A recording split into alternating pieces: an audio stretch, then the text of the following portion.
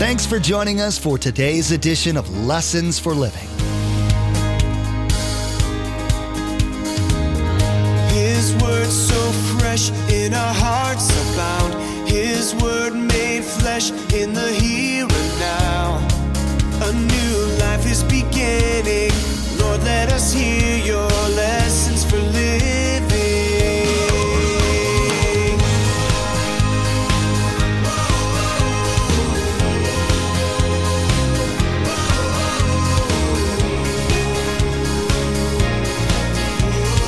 Lord, let us hear your lessons for living.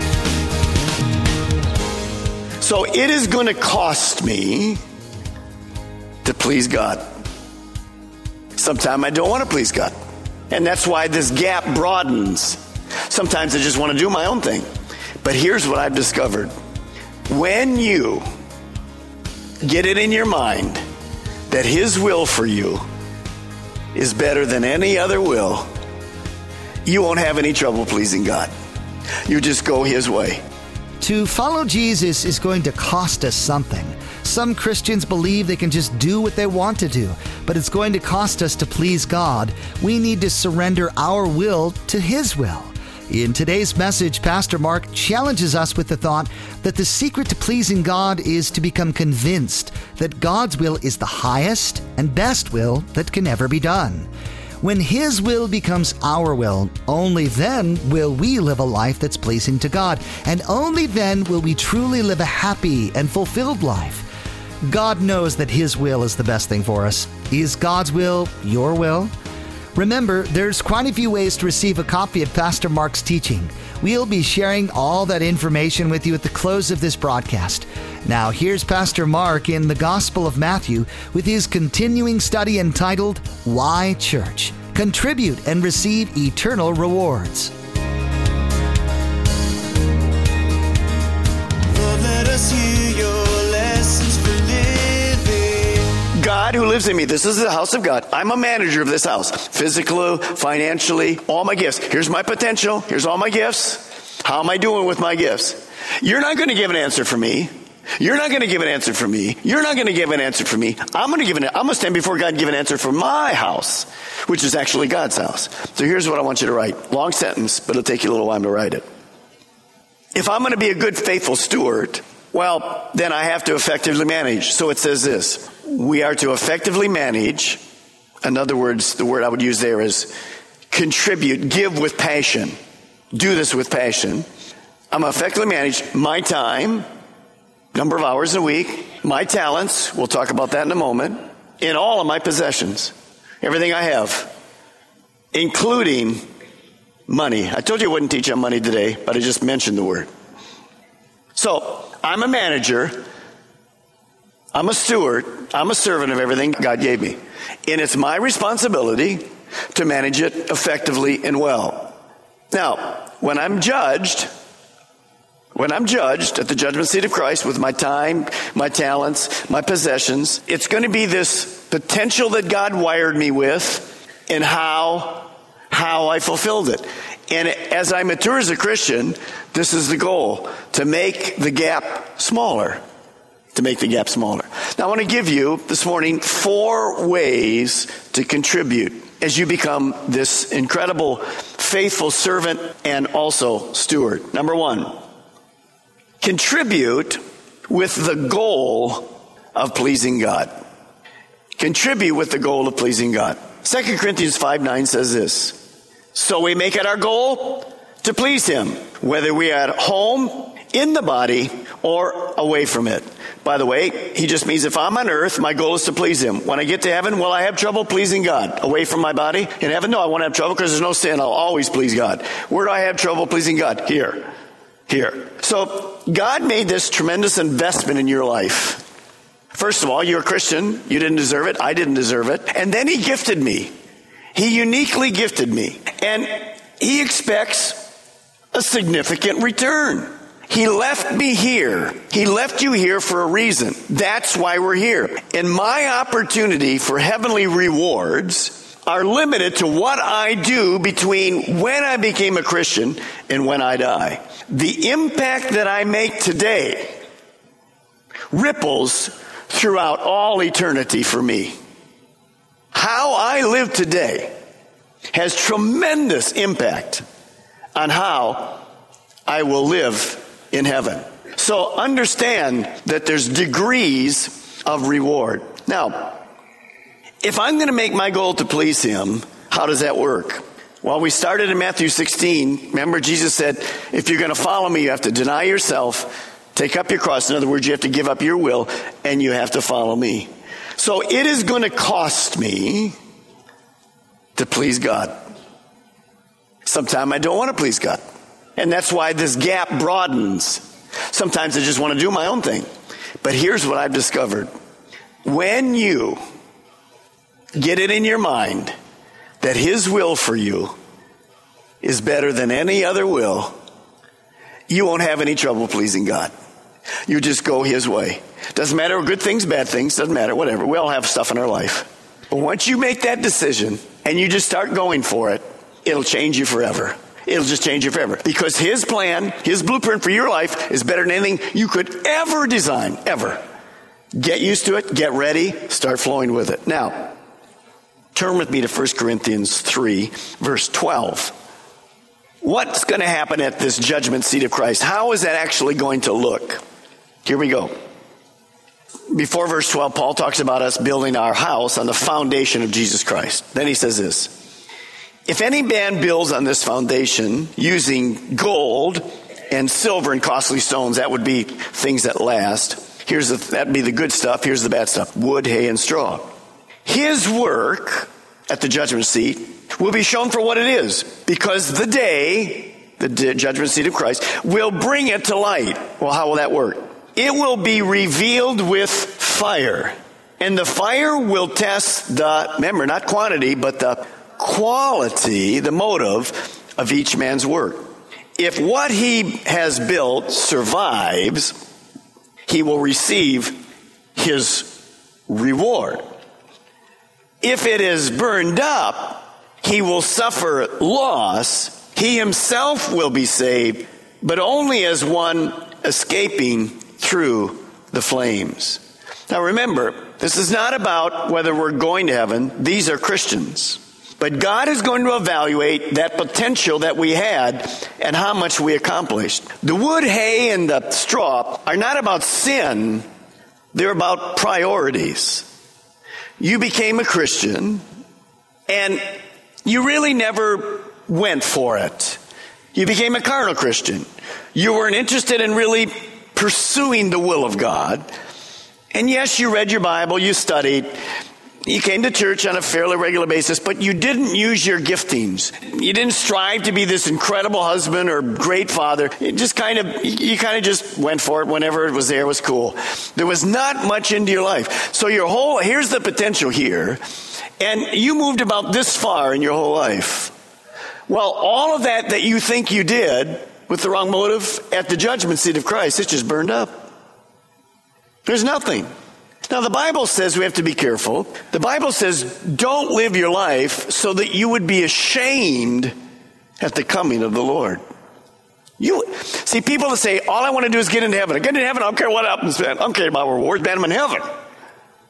No, when you look at the eyes of Jesus, and you will, so will I, and you say to him, well, I just want to be in heaven, thanks for dying for me. I think you're going to have a great trouble doing that. Now, is God gracious? Yes. Notice what the verse says. Everything I did on earth is burned up. There's no reward. But I'm still what? I'm still saved. And why is that? If all my reward is burned up, how can I still be saved? Because I was not saved by my works. I was saved by God's grace. Do you understand? But who would want to stand there? Now, none of us are going to stand there and go, well, I meant it 100%, God. Yeah, right. Not a chance. But guys, we want to be moving closer to the potential that God has for us. It's a life of maturity, all of us. So Paul warns us about this building our life. You're building your life. You want to be a wise builder that doesn't just think about the temporal things here, but thinks about eternity. Now, as we're there, remember, God knows everything. Don't be afraid of the judgment seat of Christ. It's a good place. It's a place of reward. All of us that are maturing are going to get lots of good things and rewards. Number 2, we have to contribute not only with the goal of pleasing God, but we have to contribute with humility. I need to serve God with humility. We already learned in Ephesians 2:10 that God wired us. I wasn't responsible for that. God wired me. He gave me all these tremendous potential to live for him as he did you. So that's a thing of humility. Turn with me to Romans. Just back one book, Romans chapter 12. As you get there, I want to talk to you about something that's very important this morning. Back in Ephesians 2:10, it says he's created good works for us to do. He has a blueprint for my life.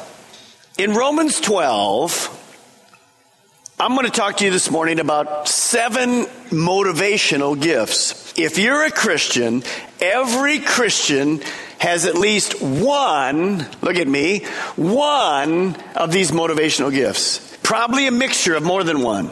That's the potential over here. This is just some of the things that God's going to hold us accountable for in that judgment day, on the rewarding day. 7 gifts. Now, all of us have these. Let's go through them. Let me read it for you, starting verse 5. When I operate this gift that God gives me, I find fulfillment and purpose and meaning. They're wonderful. They're gifts. And when I operate with the gift that God gave me, and I know it's that gift, when I teach you this morning, and I know my gift's teaching, I'm at home.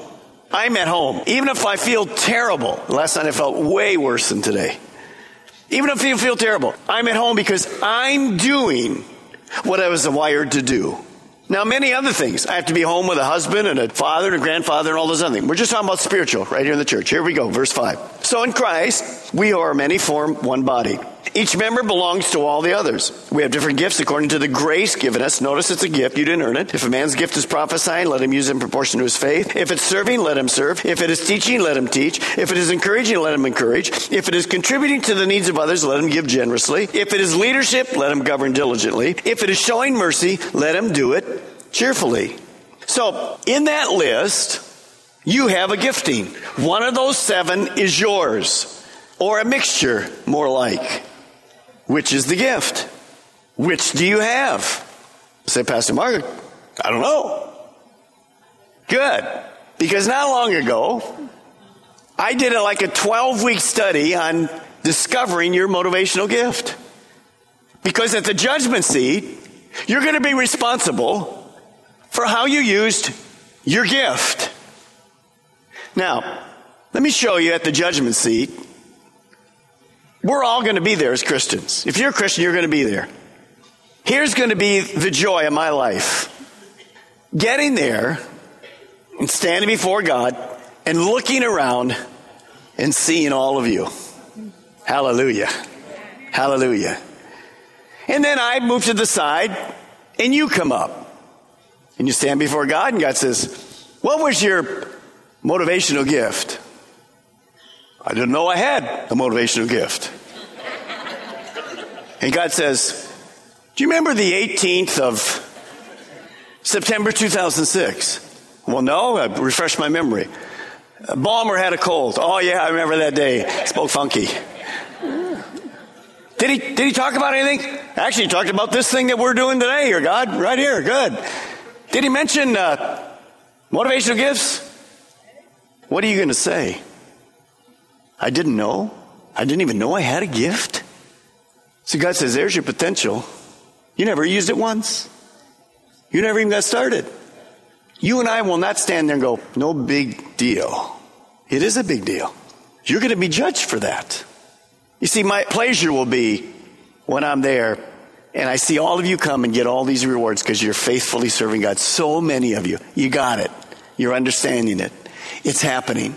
That's going to be a glorious day for us together. Aren't? Isn't it going to be glorious? Our Savior's going to be there. We're gifted. We don't even deserve to be there. And man, we get to be there and we're rewarded.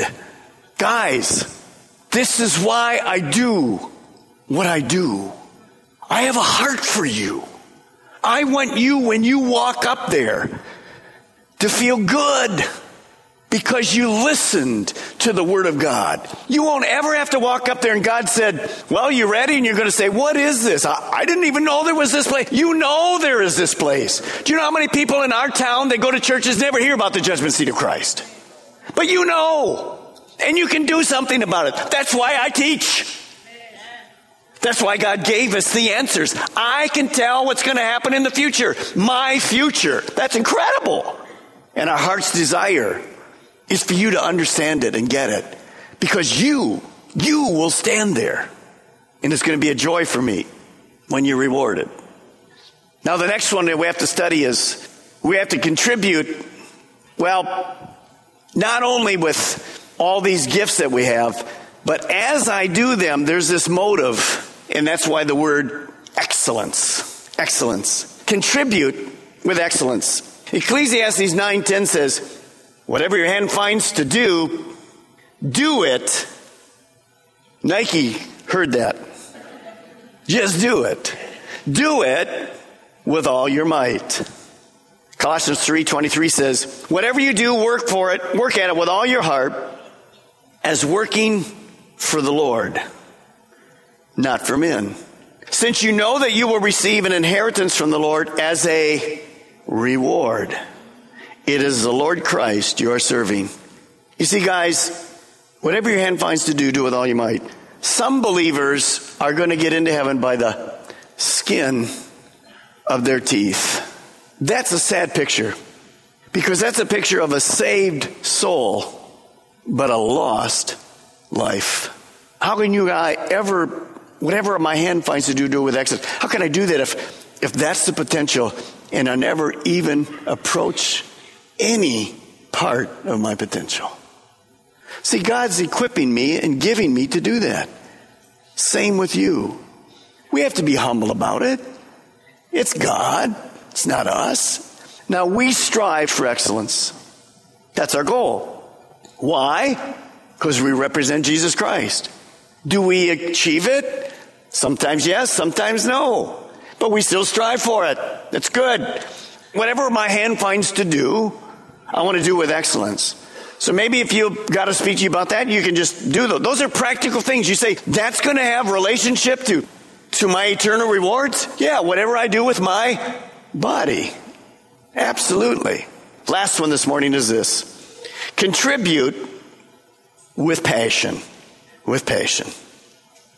Paul said to his young understudy in 2 Timothy, Timothy, this is why I remind you to fan into flames the spiritual gift God gave you when I laid my hands on you. For God has not given us a spirit of fear and timidity, but of power and love and self-discipline. So Timothy, you must never be ashamed to tell others about God. Just picture your little grill, Weber grill, the charcoal's in there, and the flame has gone low and it's kind of gone out. Paul said to Timothy, come on, get hot for God. In a few days, I'll be at a church site in Turkey, where John wrote to the church at Laodicea. He called it the lukewarm church. God said, I spew you out of my mouth. I'm not interested in lukewarm people. You see, God wants passion. These 4 points that I'm giving you, you know when God gave those to me? Friday morning at 3:30. See, I have a passion for what I do. I had to get up and write it down because when you get a little older, you forget it in the morning. So you get up and write it down. I had to get up 3 times. The dog thought I was crazy. Then she wanted to go out. I let her out and go back to bed, whatever. It's all right. You say, well, Pastor Mark, passion. You mean you got to really love what you're doing? Yes, you're wired to do it. Show some passion. Show some zeal. Paul says to Timothy, hey, fan your gift, Tim. There's another church that I'll be going to, and I'll be speaking at Ephesus. The big stadium's there where Paul was there. 25,000 people. Old Roman architecture. It's kind of a neat place to teach. John wrote to the church at Ephesus. He says, oh, I know your good works. Wow, terrific. But there's no love in your works. They were going through the motions. Oh, they were working, but there was no passion. No, we got to have passion for God, guys. And I believe God is speaking to some of you this morning because maybe you're going through the motions, but there's no zeal for God. Now, I'm going to give you an open book test. I'm going to ask you 4 questions. You will answer questions like these in your future at the judgment seat of Christ. You just answer yes or no to these as we go through. Number 1, am I contributing to the body of Christ by using my gift? You can't answer that question with a maybe. It's either yes, I am, or no, I'm not. Number 2, am I contributing with the right motive? Love, or because I have to? See, I don't know that, and the person that's over you in the ministry won't know that. Eventually we'll know it because you don't serve right. Number 3, am I contributing with zeal and joy and passion?